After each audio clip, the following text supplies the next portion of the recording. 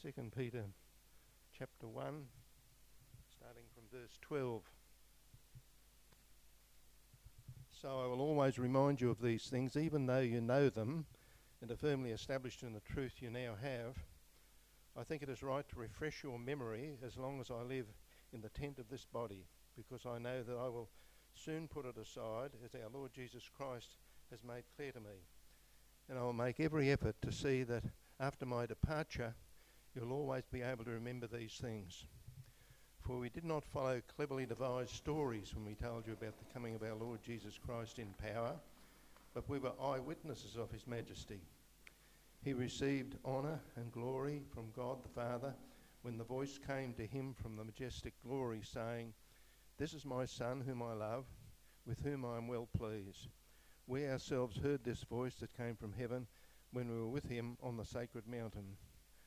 We also have the prophetic message as something completely reliable, and you will do well to pay attention to it as to a light shining in a dark place, until the day dawns and the morning star rises in your hearts. Above all, you must understand that no prophecy of Scripture came about by the prophet's own interpretation of things. For prophecy never had its origin in the human will, but prophets, though human, spoke from God as they were carried along by the Holy Spirit. May God add a blessing to the reading of his word this morning. Thanks, Don.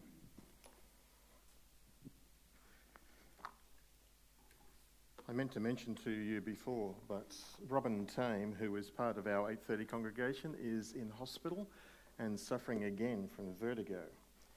Apparently Robin's been there since Wednesday, so remember her and Ray. Ray is with us this morning, and I assume they're still trying to find out the cause of what's causing this horrible experience. I know a little bit about what it's like. Let's pray. Heavenly Father, again, thank you for your word. Thank you that through it we can have not just truth revealed to us, but have assurance of our salvation in the Lord Jesus. We ask that you might enlighten us about the truths of this passage, and that you might influence and impact our lives as we seek to follow the Lord Jesus for his glory. In his name we pray. And everyone said? We're working our way through 2 Peter. We've done the 1 Peter series, and we were going to do something else, but we've reversed those now. Peter is nearing the end of his life. He's now a senior, and in fact in this passage the Lord has revealed to him that he will soon depart, that he'll leave this life. And because he knows that he's about to exit, just to remind you, at the end of last week we spoke about verse 11, that if we do these things and make every effort to confirm our calling and have assurance of our salvation in Jesus, then we will receive a rich welcome when we enter into the kingdom. A rich welcome. And by that he means a welcome which is an abundant one. That it's like the athletes returning from Japan, Tokyo, that there'll be a rich entrance for them, would be crowds lining the streets or whatever and clapping and cheering, and that's a rich welcome, that you've been received back and you're being honoured for your faithfulness, as opposed to just sort of sneaking in and nobody noticing.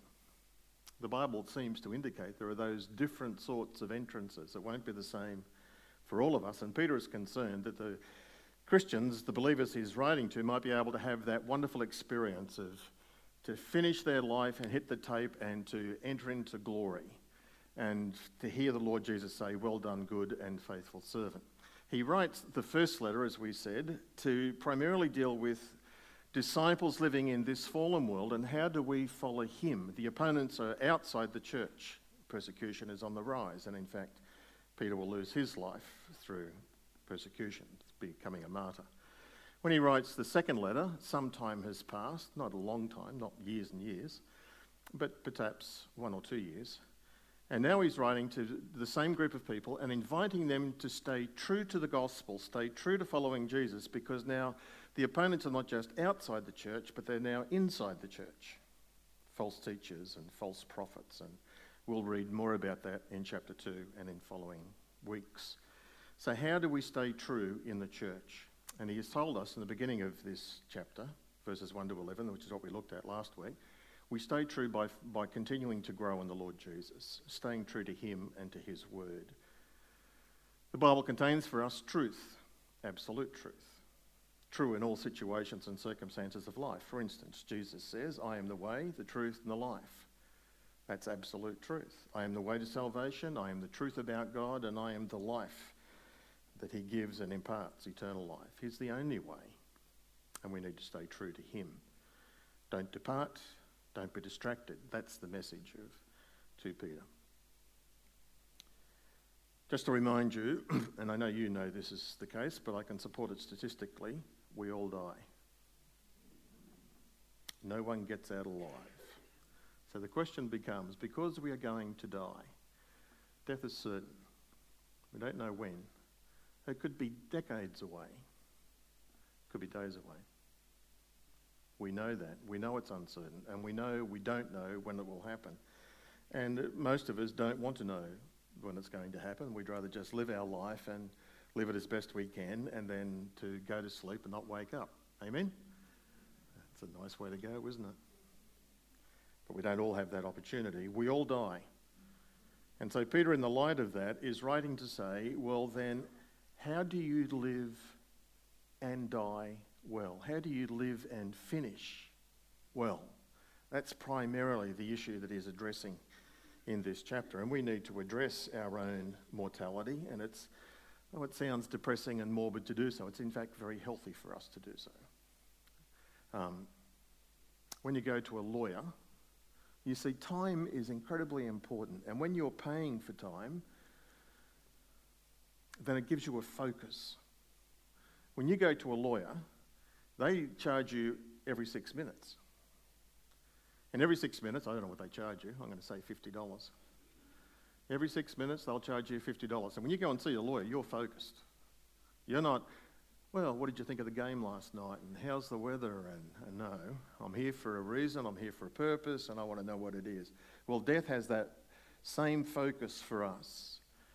I don't think there'd be anybody in the room who hasn't experienced the death of a loved one or a close one or something like that. And if not a loved close one, then you certainly know of people, friends or whatever, who have passed away. And you know what impact that can have upon you. Particularly the closer they are to you, it has a way of shredding life at the peripheral and focusing of what's important.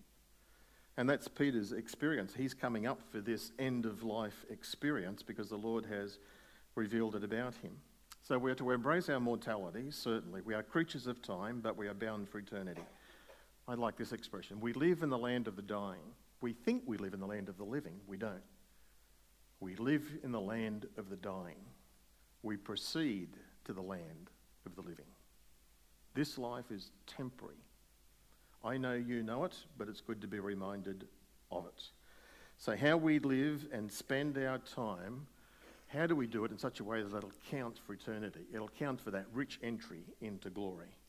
Well, let's read 2 Peter chapter 1 again and have a look at. Helps if you turn this beast on. Peter says, I will always remind you. He begins with so.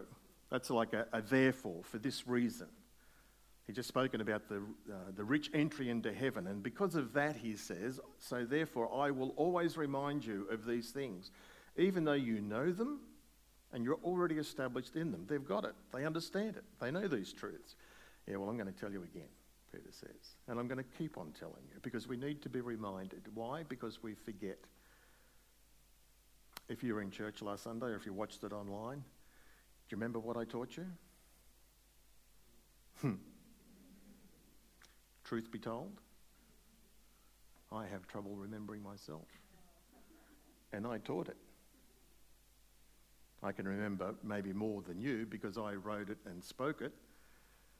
But the recall is not high. And in fact, the statistics for retention are quite depressing. I'll come to those later on. So I'll always remind you of this, Peter says, verse 13, I think it right to refresh your memory as long as I live in the tent of this body. Verse 14, because I know that I will soon put aside the tent, as our Lord Jesus Christ has made it clear to me. Peter's had some sort of experience, some sort of revelation from Jesus where he's saying, get ready, your time is coming. Remember the time in John 21 Jesus by the beach just after the resurrection, and he takes Peter for a walk. And Peter, do you love me? Yes, Lord, you know that I love you 3 times.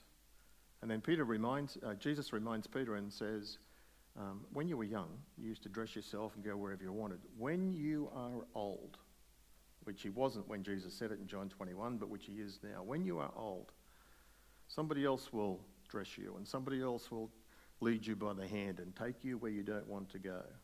And John tells us, by this, Jesus was telling Peter, by what sort of death he would glorify God. Peter would be crucified upside down according to tradition. Because I know that I'll soon put this aside, as our Lord Jesus Christ has made it clear to me. So Jesus has again given some update, some fresh revelation. Peter, time's coming. And I'll make every effort, Peter says, I'll make every effort to see that after my departure, you will always be able to remember these things. In these few verses, Peter has said, in verse 12, he says, I want to remind you. Verse 13, I want to refresh your memory. In verse 15, so you'll always be able to remember. It's about reminding and remembering and recalling and repeating. That's one of the points he makes, and so we'll talk about that. The other point he makes is about himself. As long as I live in this tent, verse 13, or as I'm going to put it aside in verse 14, or even here in verse 15, after my departure. He talks about my life here is coming to an end. I'm in a tent and I'm about to put the tent aside. There are a couple of truths, I think, for us that we can reflect on and learn from this. Number one, let's live with heaven in mind. Let's live with the understanding that death is coming and that after death, for the believers, heaven. Peter knew that. He knew it from John 21. I just told you about that. He knew it from, he says here in verse 14. But he knows it just generally, like we do. The Bible says in Hebrews chapter 9 that it is appointed unto everyone to die once. It's been appointed. Your days have been numbered. There's a limited number that God has given to us. And in fact, in the book of Ecclesiastes, Solomon, and we worked through Ecclesiastes a few months back now, Solomon says, and I remind you, it's better to go to a house of mourning than to go to a house of feasting. Do you agree? You'd rather go to a funeral or a party? We want to go to parties, don't we? We want to enjoy ourselves. But Solomon says it's better, in fact, for us to go to a house of mourning than to go to a house of feasting. Death is the enemy of everyone. The living should take this to heart. And he says in verse 4, the heart of the wise is in the house of the mourning, the heart of fools is in the house of pleasure. Sometimes it does us good to reflect upon our own mortality. It happens when you get sick. You suddenly start thinking about what's really important. That's basically what Peter is saying to us here. Live with heaven in mind. Let that be the filter and the focus of the decisions that you make in the here and now. And to do that, I mean, as I look around this morning, wherein most of us, not all of us, but most of us are in middle life. Some of us are beyond middle life. There are a couple here who are in the first trimester of life, but most of us are in the last trimester. So this is easy for us. We think, oh, well, that's normal. It increases on our agenda, doesn't it? As you get older, you know what you talk about more? Health.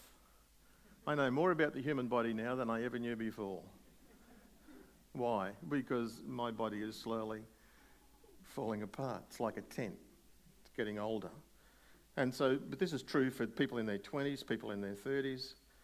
If you gave yourself a self-check card scoring at 1 to 5, where would you put yourself? Yes, I do this. I reflect on my life and my life's end, the temporality of my life, however you say that word.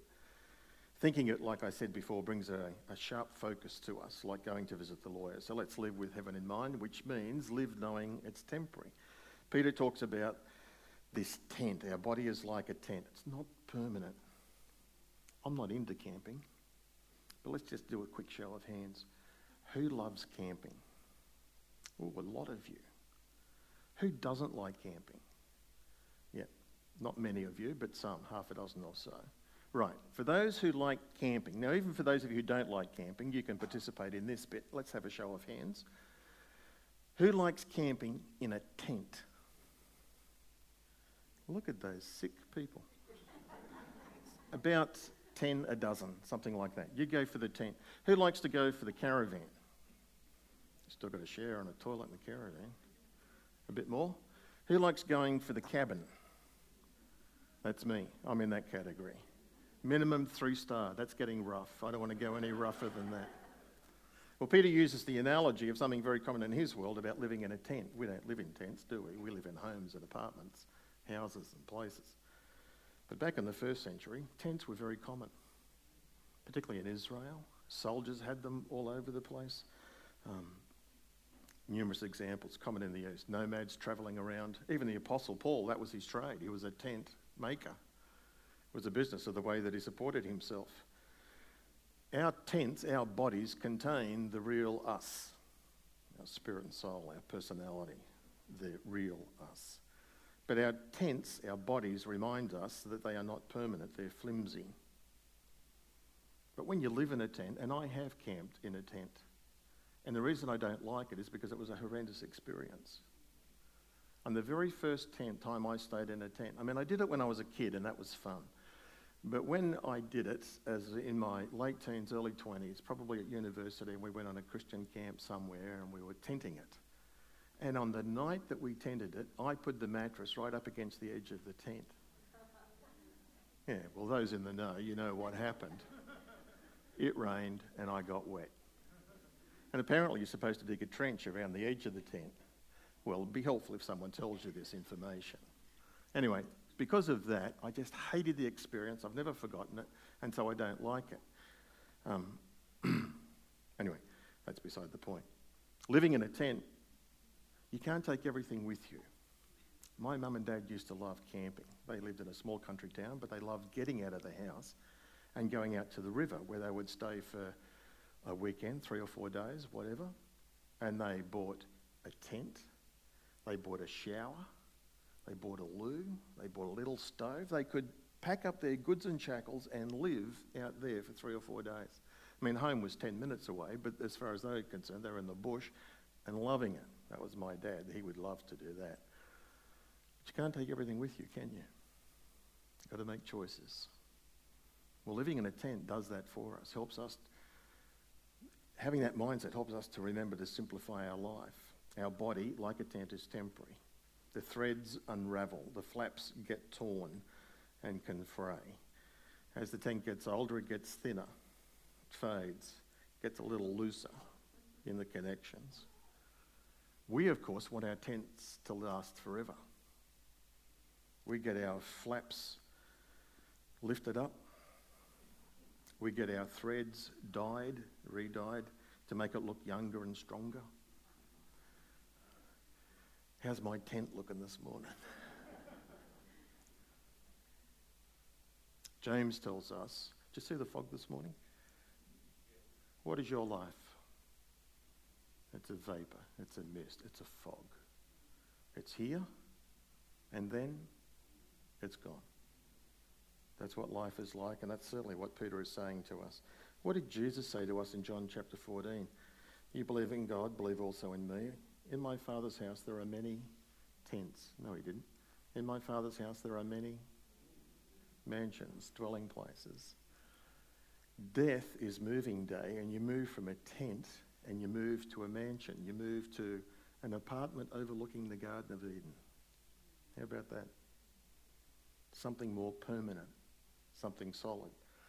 Peter is saying, live with that in mind. Let that be the focus, the filter of the decisions you make in the here and now. This is how you live well, as for him and to his glory. And just before I go on to another application, how do you live well? Well, you live with heaven in mind, and you live knowing life is temporary. Did you know that you can decorate your apartments in heaven now? Jesus says in Matthew chapter 6, don't store up treasures on earth where moth and rust and thieves break in and steal, but rather store up treasure in heaven. That's you investing in your apartment. That's you sending pictures and carpet and all sorts of things by your investments you make in the here and now. Understand? If you don't, we'll move on. How else do we live well in this life? Peter says, well, you live for others. It's implied in the statements that he gives here that his focus and his energy is on them. It's not on himself. I want to remind you. I want to refresh your memories. I want you to be able to recall and remember these truths. His focus is on others. How do we live well? Same. Focusing on others. To be motivated and committed to serving others. There's a couple of ways he gives us in this passage that we can do it. Give reminders. He says in verse 12, so I will always remind you of these things, even though you know them and you are fully established in the truth that you now have. I will always remind you. I will never get beyond the stage of repeating truth for you. Have you ever had the experience, and you have? I've heard that before. But that's a good thing. The Apostle Paul warns us that in the latter times, people will have itching ears and they will desire to always be hearing something new, something different, something fresh, because they want to be entertained. They don't want to be fed and fueled and equipped for life. No, our focus as followers of the Lord Jesus should be to edify, to build up, to strengthen, to reinforce. Even though you know these things, it's good to be reminded of them. Why? Because we forget. You would have been reading your Bible. I certainly have this experience. It happens in other books as well, but in my Bible, I read my Bible and I think, oh yeah, I've even underlined it, but I'd forgotten it. Part of the process of living in this life, I guess. In fact, I can remember when I was at Theological College of our lecturing preaching, talking about an African American preacher, that he had 3 points when he preached. And this is what he used to say. He wasn't highly educated, nor do the people he was talking to were highly educated, but he was a brilliant communicator, brilliant preacher. And what were the 3 points that he had in all of his message? He said, number one, first I tells them what I'm going to tell them. Second point, then I tells them. Third point, then I tells them what I told them. Repeat.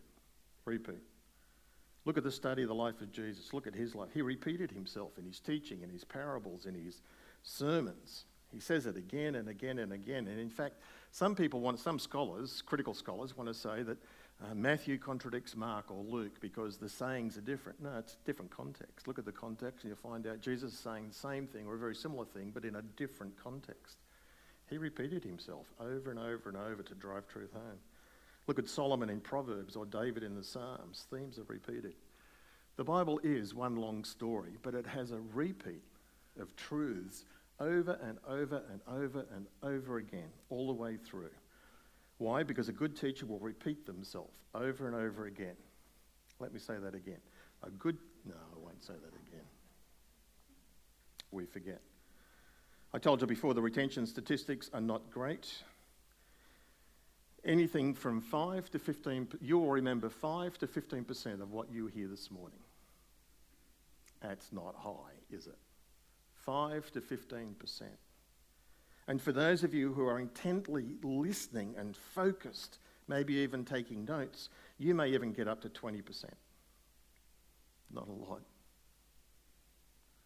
Some experts want to say that if you hear it twice, hear it live and then you hear it again repeated, however, where it's on a CD or a podcast or whatever, that it'll go up again by another 5% or something like that. We do not retain a lot of what we hear. But those same experts tell us if you hear it, see it, and then do something about it, the retention rate goes up again. It can go above 25%. It can almost get up to 40%, depending on context and interest and whatever the topic is for you, and so on. Hear it, see it, write it down, and do something about it. Talk about it. I find that true for me. If I talk about it, that helps me to retain it. But if I don't talk about it, I tend to forget it. So talk about it over coffee this morning. Talk about it in your Connect groups. Talk about it on the way home in the car. Talk about it. Repeat truth over and over and over. Read your Bible and underline it and revisit it. So on. Give reminders. Somebody once said to me, I may have told you this before, and I do this sometimes. I don't do this all the time. Because I'm a bibliophile, I love books. I particularly love hard-covered books. Some of them, my prized little idols, I don't like to mark. I like to keep them pristine. But the vast majority of my books are tools that I can use and underline and scribble in the margin and so on. The best way somebody taught me, and I think it's true, the best way to read a book, read it through once, underline the bits you like or however you want to mark it. Second time you read it, highlight the underlined bits that you like. Third time you read it, just read the highlight bits. So you underline this much, you highlight this much, you read the third time this much. That's how you should read a book. That will increase your retention rate. No extra cost for that information this morning. That's one thing you can do, give reminders, and we should do that. Peter says, in fact, in verse 13, that he wants to stir them up. The word he gives is an interesting word, and the application to us is important. At home, and your home I'm sure is exactly the same, in our lounge room, we've got these large windows, and on days like today, if you open the blinds and the sun pours in, you can sit on the couch and feel very relaxed and quite tired and go to sleep in the light. We as Christians can go to sleep in the light. It comforts us. Our fallen world, we tend to forget things. So we need to be reminded. The word Peter uses is stir you up, to rouse you out of your drowsiness, to remind you, to help you to recall and to get on with it. And so Peter says that. I want to do that. How do you live well? Give reminders in which way you can. And secondly, leave something behind. Leave a legacy. That's what he says here, and particularly in verse 15. I'm going to make every effort to make sure that when I'm gone, you'll have something that you'll be able to remember and recall these things too. Question, what are you going to be leaving behind that's going to outlive you? Interestingly for Peter, we have two of his letters that he wrote almost 2,000 years ago, and we're still reading them. We're still learning from them. Perhaps that's what he meant. Some commentators think he actually meant the Gospel of Mark, because Mark was with Peter, and they think Mark is actually recorded Peter's preaching. That's Peter's Gospel, according to Acts chapter 10. It's a very similar outline. Maybe he meant that. We don't know exactly what he meant, but he was going to leave something for them in order to be able to recall and to remember. What are we going to leave behind? What are you going to leave behind? Leave behind your faith in the next generation, in your children, grandchildren. Leave behind an example of a well-lived life. They're great things. Make sure you have your will done. Leave that behind. That'll help those who grieve your loss. This saying, I remind you of it. When you were born, you cried and others rejoiced. When you die, you rejoice and others cry. Wouldn't it be awful if when you die, others rejoice and you cry? Moses tells us in Psalm 90, the only psalm that we have of his, Lord, teach us to number our days that we might gain a heart of wisdom. It's temporary. We're here for a short time. We need a heart of wisdom so that we might live well in view of eternity and with heaven in mind, knowing it's temporary. Let's live for others and leave something behind. Peter goes on to tell us two more things: to stay true to the gospel and to pay attention to the scriptures. He begins by saying, I want to say to you that Christianity is all true. Remember I said that the enemies on the outside are now the enemies on the inside, the false teachers who are coming, and the false teachers from chapter 2 in the churches that he's writing to were saying things like Christianity is just another one of those made-up myths. It's like the Greek myths. It's just fabricated. It's not true. And Peter writes in verse 16, for we did not follow cleverly devised stories or myths when we told you about the coming of our Lord Jesus Christ in power, but we were eyewitnesses of his man. We weren't making stuff up. And he gives two proofs of that. Number one, he says, we were eyewitnesses. We saw something. We were there. An eyewitness in the court of law gives testimony to, what did you see? And Peter says, we were eyewitnesses of his majesty. For he received honour and glory from God the Father when the voice came to him from heaven, saying, This is my Son, whom I love. With him I am well pleased. We ourselves heard this voice that came from heaven when we were with him on the sacred mountain.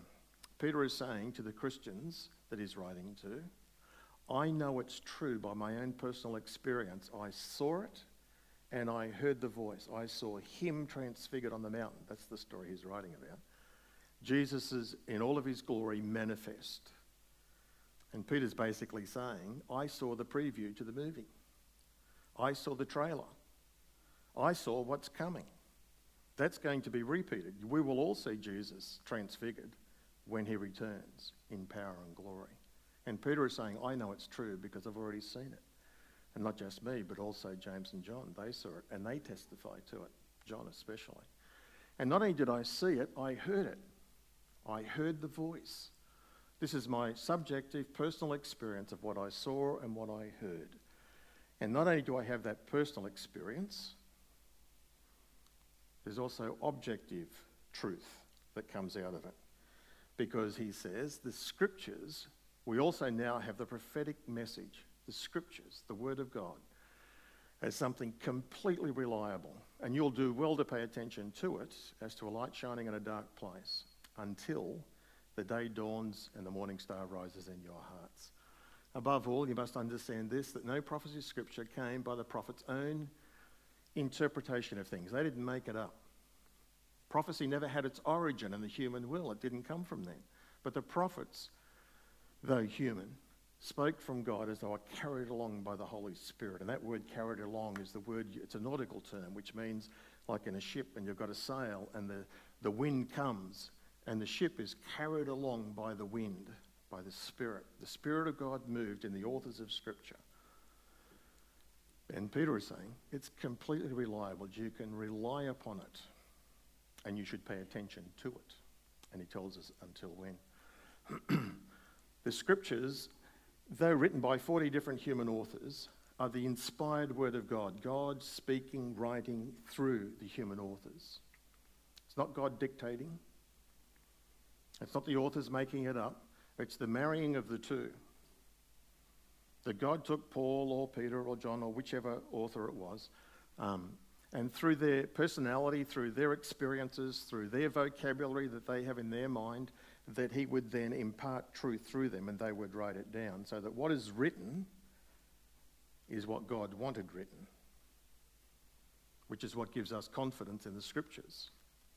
The myths that these false teachers were propagating are quite created. They're not historically verifiable, but the stories of the Bible, the events of the Bible, are about real people in real places, and they can be verified from historical research and archaeology.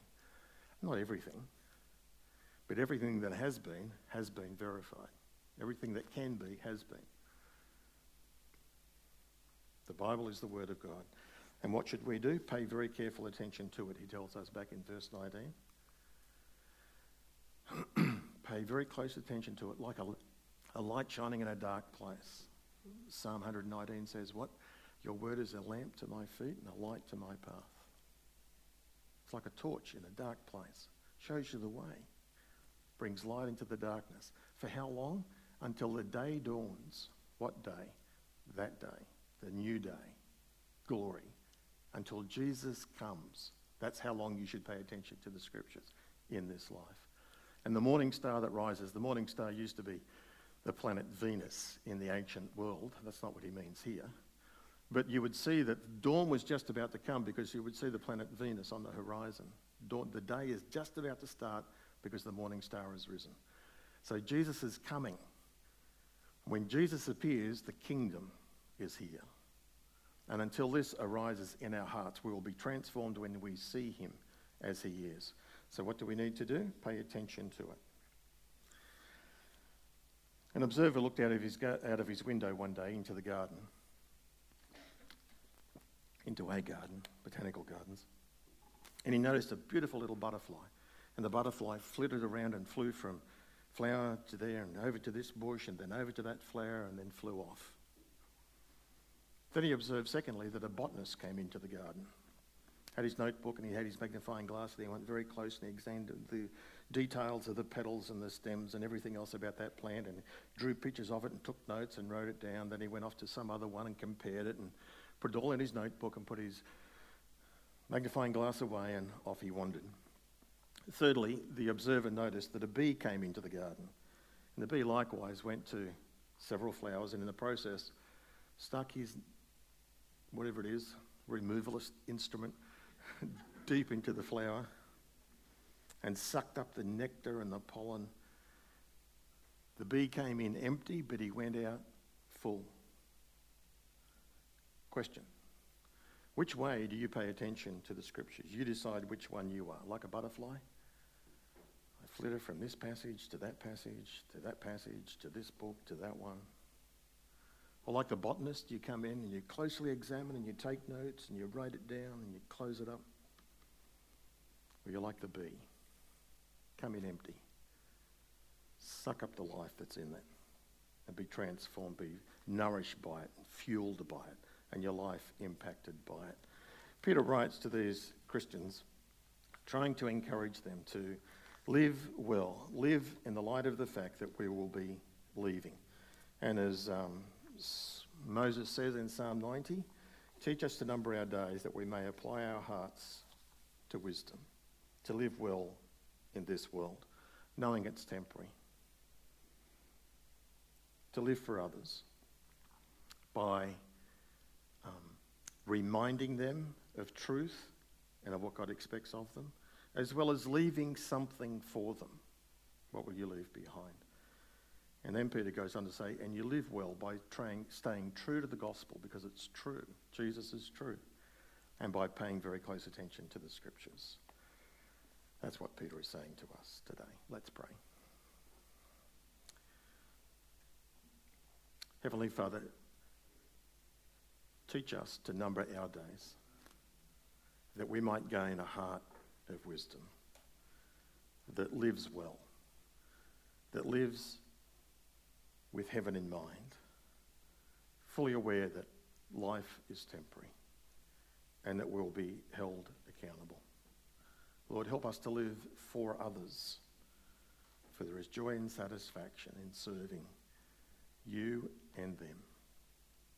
Lord, help us to remind one another, encourage one another, and stir one another up until Jesus comes. And help us, Lord, to live well and leave something of value, be it a journal, be it notes, whatever it is, imparting faith, living a good godly example. And Lord, teach us to pay very close attention to your word until Jesus comes. We pray in his name. Amen.